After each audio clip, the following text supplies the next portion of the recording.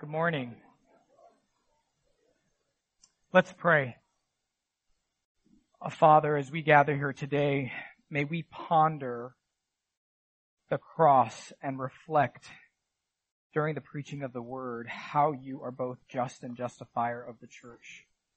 May we marvel that you would take undeserving people and clothe us in the righteousness of your Son, Jesus. May we be encouraged by your word today and leave here renewed, relieved, and refreshed by the Holy Spirit. We ask, Lord, that you would minister to your people today. In Jesus' name, amen. Chris Anderson, in his hymn entitled, "His Robes for Mine," wrote the following: "His robes for mine, God's justice is appeased. Jesus is crushed, and thus the Father's pleased. Christ drank God's wrath on sin, then cried, 'Tis done.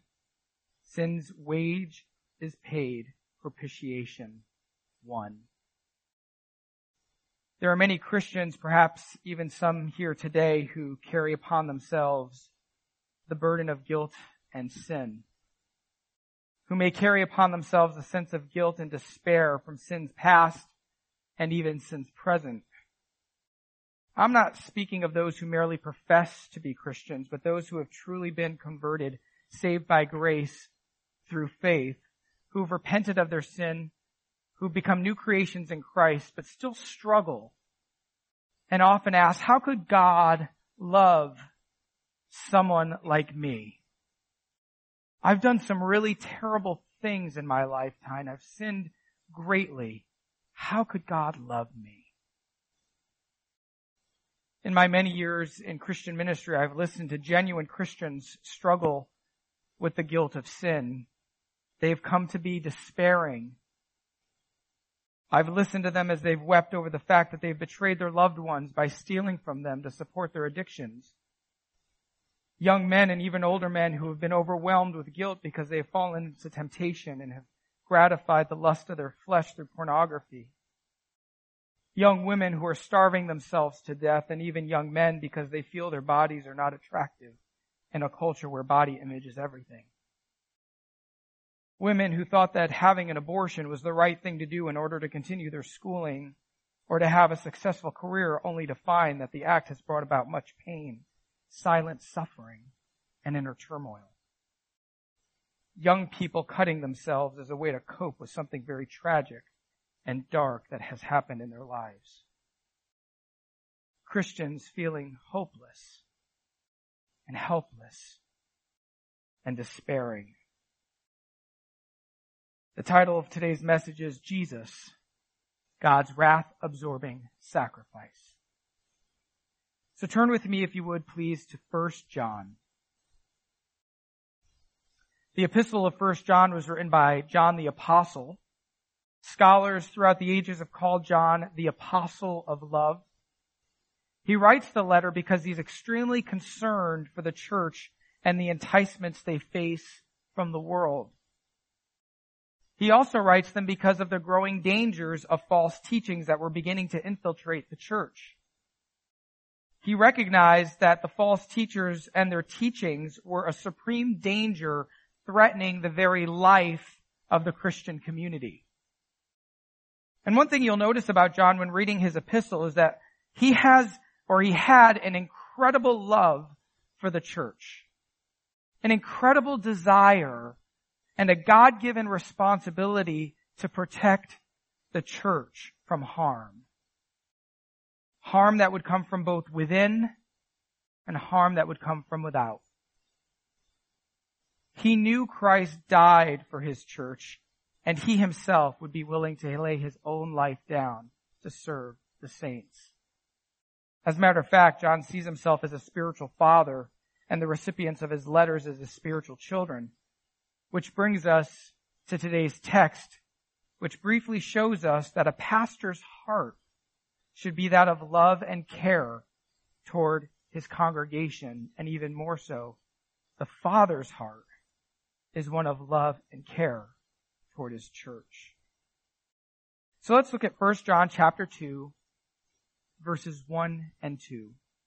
The Apostle John writes through the inspiration of the Holy Spirit, "My little children, I'm writing these things to you so that you may not sin. But if anyone does sin, we have an advocate with the Father, Jesus Christ the righteous. He is the propitiation for our sins, and not for ours only, but also for the sins of the whole world." John has written in previous chapter that everyone has sinned, and because of that, all bear the guilt of sin, and that the universal heart of man and woman is depraved. John starts off his section of his letter by addressing the church as, quote, "My little children." My little children. This is an endearing or a relational appeal that he is addressing the church. He's addressing a group of people that he not only feels personally responsible for, but he cares for them deeply. When someone is called by God and has hands laid upon him by his elders to serve in the role of an overseer, he should love the people he is called to serve. Pastoral ministry is one of care and self-sacrifice. Pastoral ministry isn't just about preaching or writing books or articles or studying theology. Those are good things. But pastors are called to be practitioners, not pulpiteers. John was not a pulpiteer, someone who just wants to preach without regard of the burdens of the people he's preaching to.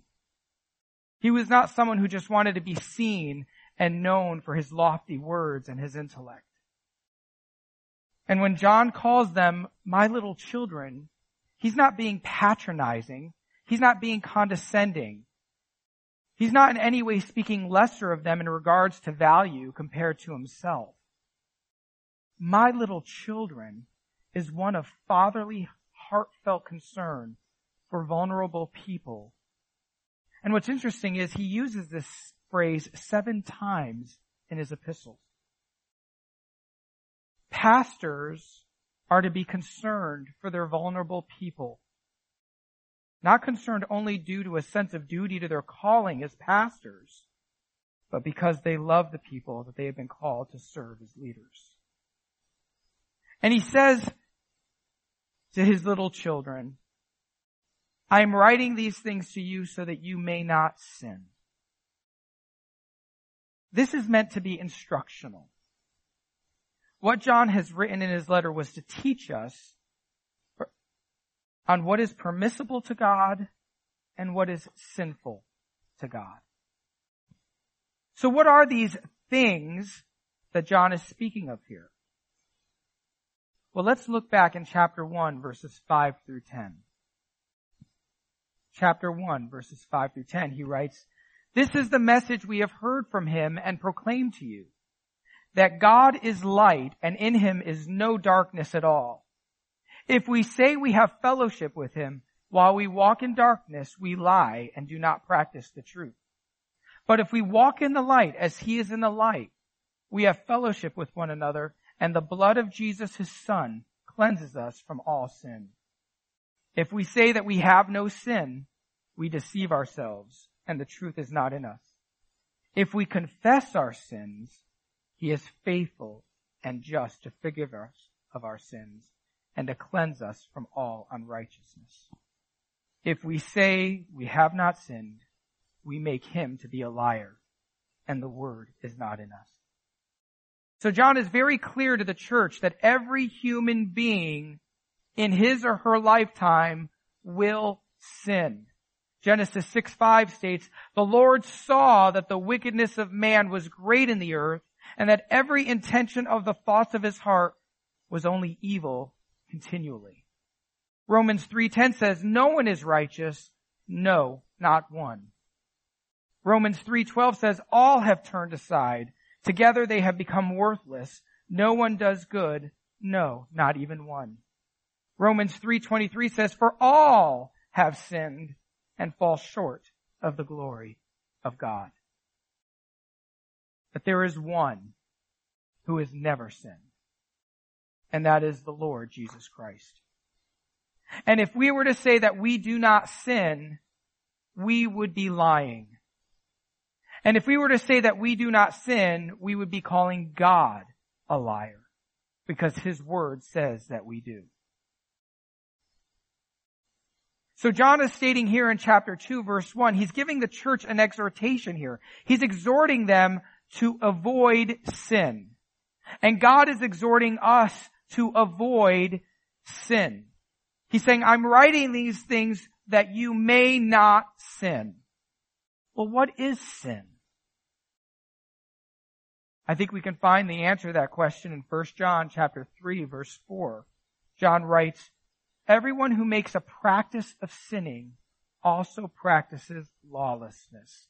Sin is lawlessness. Grudem in Systematic Theology defines sin as sin is any failure to conform to the moral law of God in act, attitude, or nature. Sin is any failure to conform to the moral law of God in act, attitude, or nature.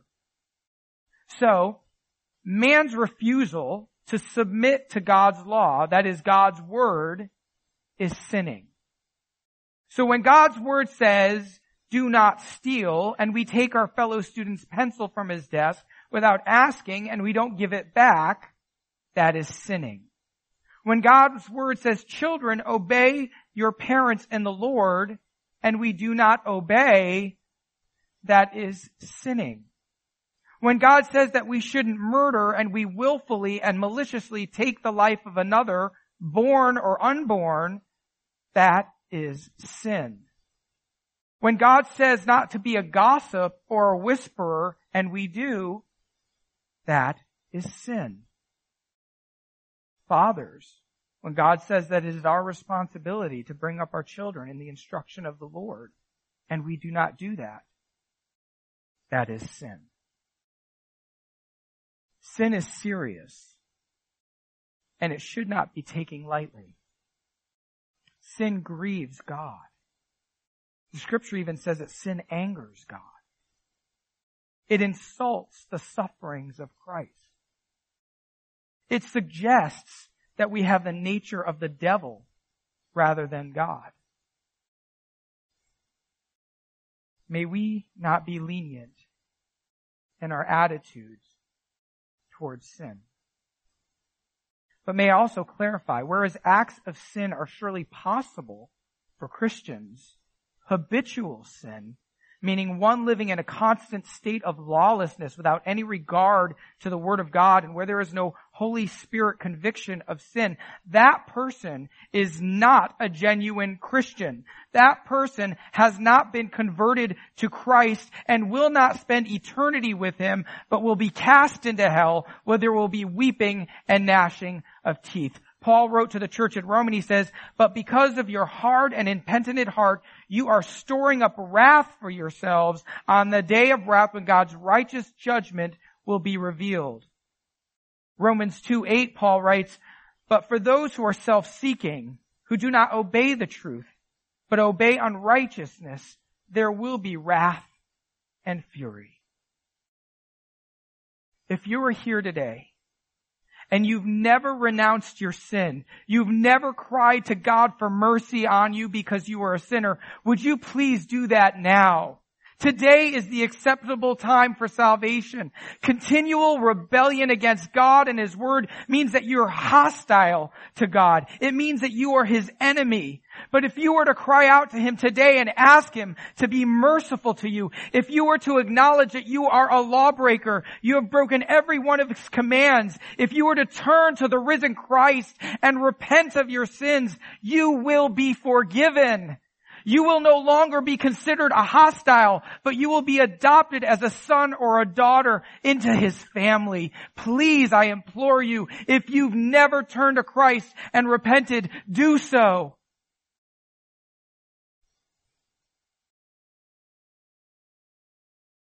Because the wages of sin is death.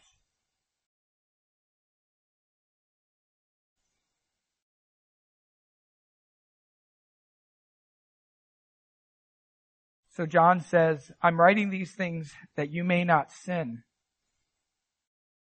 But if anyone does, what John is conveying here is that there is a strong probability of an actual occurrence of sin among the believer in Christ. We Christians will sin.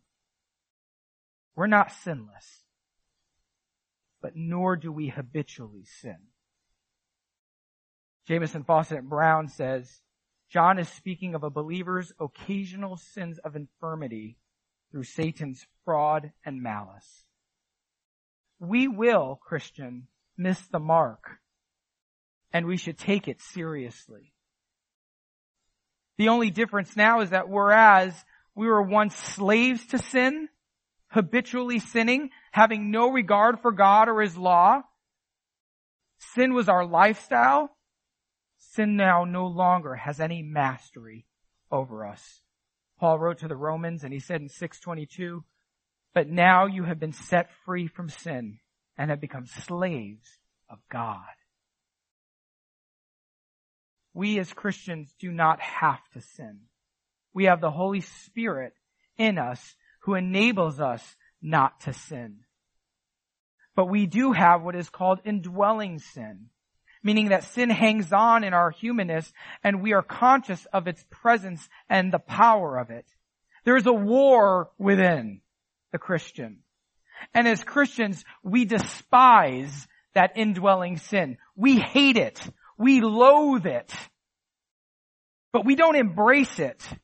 We don't accept it as permissible.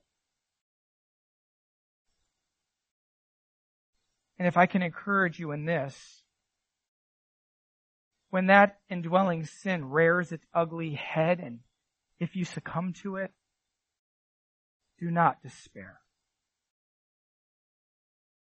There is hope for you.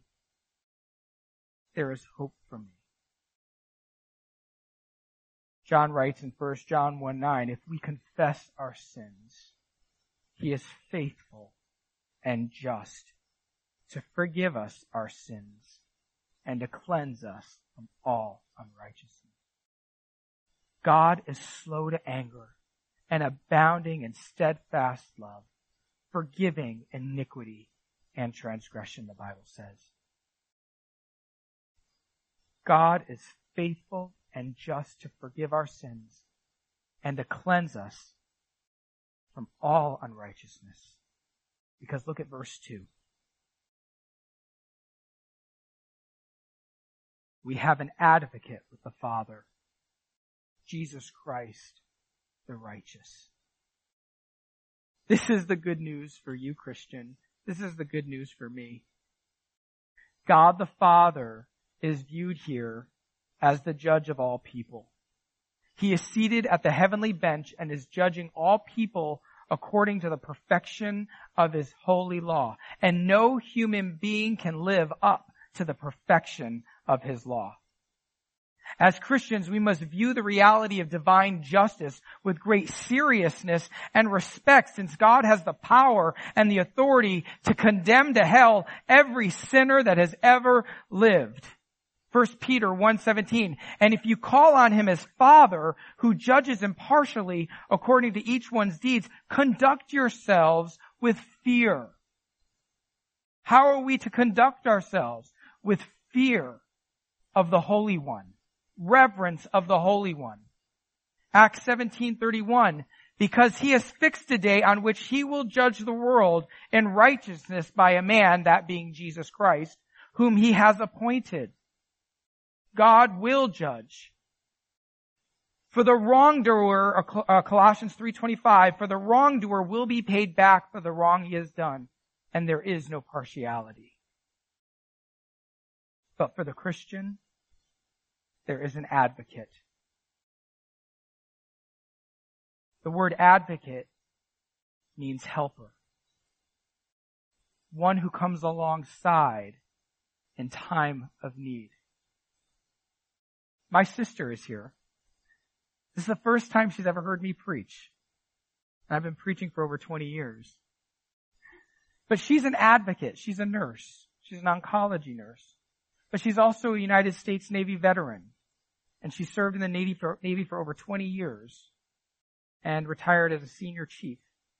But she's an advocate for veterans who need health care. And I would think specifically maybe even oncology care, who are cancer stricken. She comes alongside to help them to get the care they need. Jesus is our advocate. He comes alongside in time of need. And the term advocate here occurs 5 times in the New Testament. 4 of those times it refers to the Holy Spirit, the Paraclete, the advocate. The same word Paraclete is also here what John uses. But here in 1 John, it refers to the Lord Jesus Christ, the sinless, undefiled, spotless Lamb. So we have a helper in our heart, the Holy Spirit, and a helper in heaven, Jesus Christ, the righteous one. The Holy Spirit is the intercessor in our heart, according to Romans chapter 8, verses 26 and 27. And Jesus is our intercessor in heaven, Romans chapter 8, verse 35. So what does this righteous one in heaven do for us as our advocate? Well, we sang this morning, when sin rises up, I fall to my knees. Storms may rage on, but this is my peace. I know my Savior pleads for me. If I may illustrate, Christ is our attorney, standing before the Father, and he brings forth the evidence before the righteous judge, and he pleads on our behalf in heaven.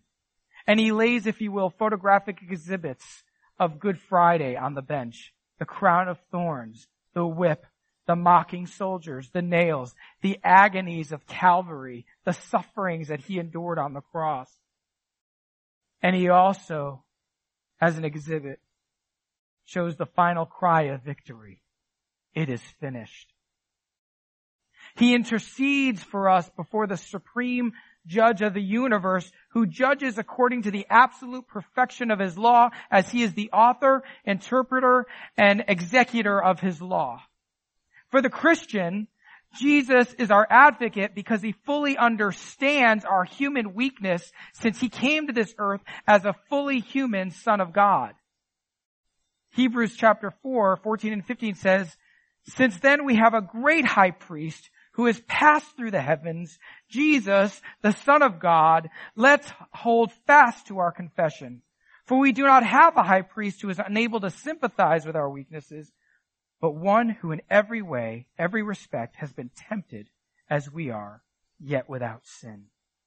Let us with confidence draw near to the throne of grace, that we may receive mercy and find grace to help in time of need."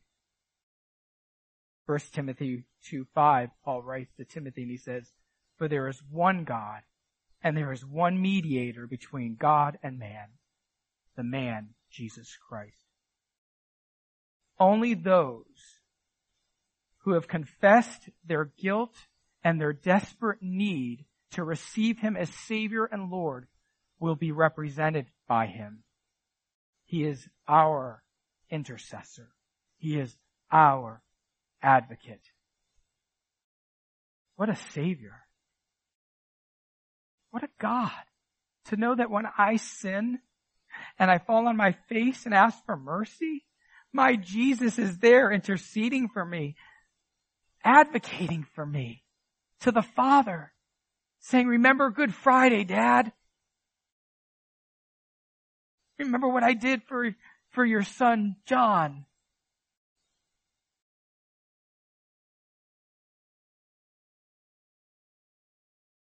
How can he be our advocate? How can he be our representative before the Father? 1 John chapter 2, verse 2.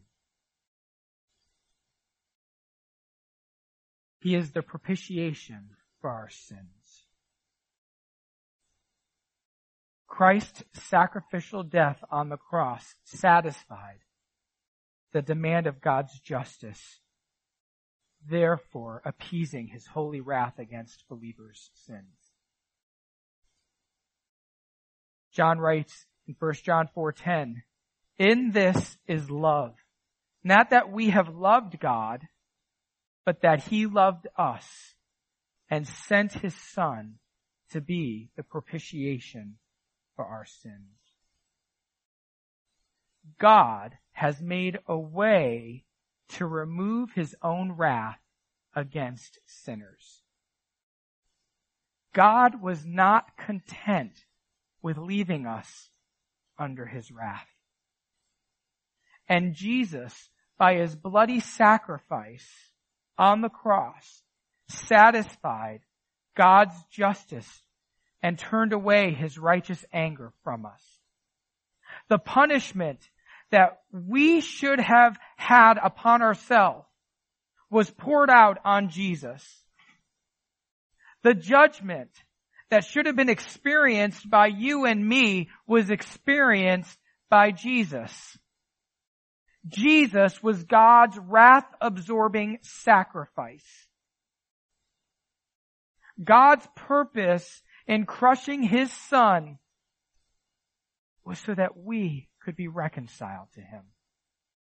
Because God loves his creation. He loves those who've been created in his image and likeness. Humanity. The work of atonement accomplished by Christ on the cross is where God's holiness and God's love meet. Where God's judgment and God's mercy kiss. It pleased the Father to crush his Son and to put him to grief, as Isaiah the prophet prophesied. And it pleased the Father to highly exalt Jesus and bestow upon him the name that is above every name, so that every tongue in heaven and on earth will bow. At the cross, God's justice was satisfied. The death of Christ was our vindication. What better news for the Christian is there than that? That Christ has endured God's wrath in our place so that our sins are no longer counted against us. That, brothers and sisters, is what propitiation means.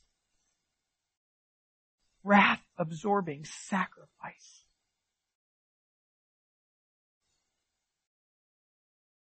And so we have an advocate in heaven, Jesus, who pleads our case not on the basis of our perfection, because we are not perfect, but on the basis of his propitiation.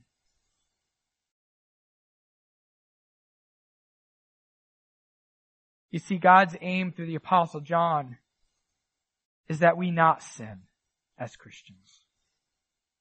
That we not make light of it either. His strategy to free us from sin is that unique biblical combination of warning and consolation, threat and promise, caution and encouragement. But we need to hear, brothers and sisters, Christians, we need to hear of the danger of living in sin. It's important. We don't minimize sin. Do we go on sinning that grace may abound? By no means, Paul wrote.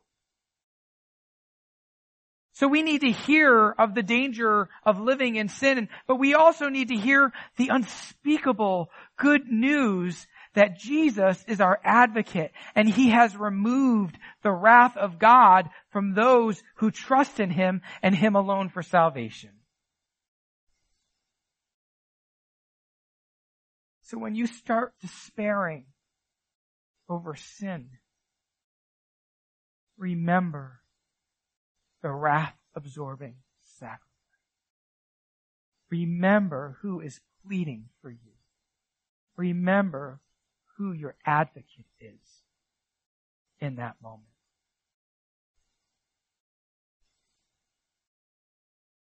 That consolation guards us against deep despair and instills hope and courage in us. Christian, you are no longer God's objects of wrath, but recipients of grace through Christ's propitiation. And John continues in chapter 2, verse 2. He says, and not for ours only, but also for the sins of the whole world. I think we need to look at this. John does not mean that all of God's wrath against every person in the world has been propitiated by Christ. If that were the case, then every person who ever lived would be saved. The Gospel of John 3:36 says, the Father loves the Son and has given all things into his hand, and whoever believes in the Son has eternal life. Whoever trusts in the Son has eternal life. Whoever does not obey the Son shall not see life, but the wrath of God remains on him. So we see here that not everyone is going to heaven. That would be the heresy of universalism. What this means could be best described possibly in Caiaphas' prediction as found in John 11:52. He prophesied that Jesus would die for the nation, Israel, and not for that nation only, but also to gather into one the children of God who are scattered abroad, the Gentiles. Or Jesus' own words when he stated in John 10:15 and 16, just as the Father knows me, and I know the Father, and I lay down my life for the sheep, and I have other sheep that are not of this fold. I must bring them also, and they will listen to my voice. So there will be one flock and one shepherd. So there are children of God or sheep scattered throughout the world. The blood of Christ ransomed people from every tongue, every tribe, and every nation, but not everybody. But as the scripture says in Mark chapter 10:45, for even the Son of Man came to give his life as a ransom for many. He did not absorb God's wrath for everybody. He laid his life down for his sheep. And his sheep are scattered throughout the world in every tongue and tribe and nation. Christ's work on the cross atoned for those scattered throughout the world who would be sovereignly drawn by God to repent and trust in Jesus Christ alone. Those are who Jesus died for.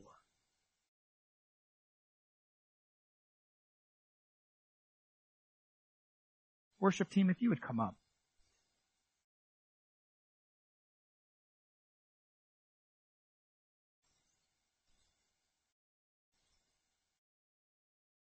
So what does this mean for Christians? This means that we have something very important to say and something very important to do. Christians, you and I are called by God to go and to proclaim that Jesus is the only way to heaven. We are to proclaim that it is only through him and his being that wrath-absorbing sacrifice that one would be spared eternal punishment. We are to proclaim that Jesus Christ is God, that he was born of a virgin, lived a sinless life, died on a cross, and rose from the dead. We are to proclaim that he commands all people everywhere from every tribe, every nation, every tongue to repent of their sin and to entrust their lives to him in order to have eternal life with the Father, the Son, and the Holy Spirit. Now, brothers and sisters, we don't know who God's elect is out there.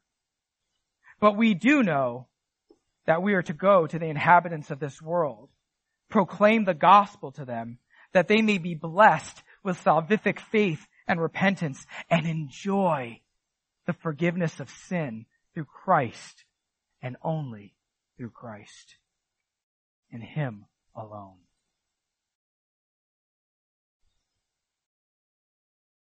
The message of 1 John 2:1 and 2 is, don't sin. Christian, don't sin. Sin is serious. It is damaging. It is destructive. But if you do sin, don't despair, because Christ, your attorney, is the Son of the Judge of the universe. Yes, you may have done some terrible things in your lifetime and grieved the Lord. We all have. But Christ is our defender, and His case is not based on the sins that we have done, but what He has done for us. He absorbed our punishment on the cross. And there is therefore now no condemnation for you, Christian, and for me, because we are in Christ Jesus. His robes for mine, what cause have I for dread? God's daunting law Christ mastered in my stead. Faultless I stand with righteous works not mine, saved by my Lord's vicarious death and life. His robes for mine, God's justice is appeased. Jesus is crushed, and thus the Father's pleased. Christ drank God's wrath on sin, then cried, 'Tis done. Sin's wage is paid, propitiation won.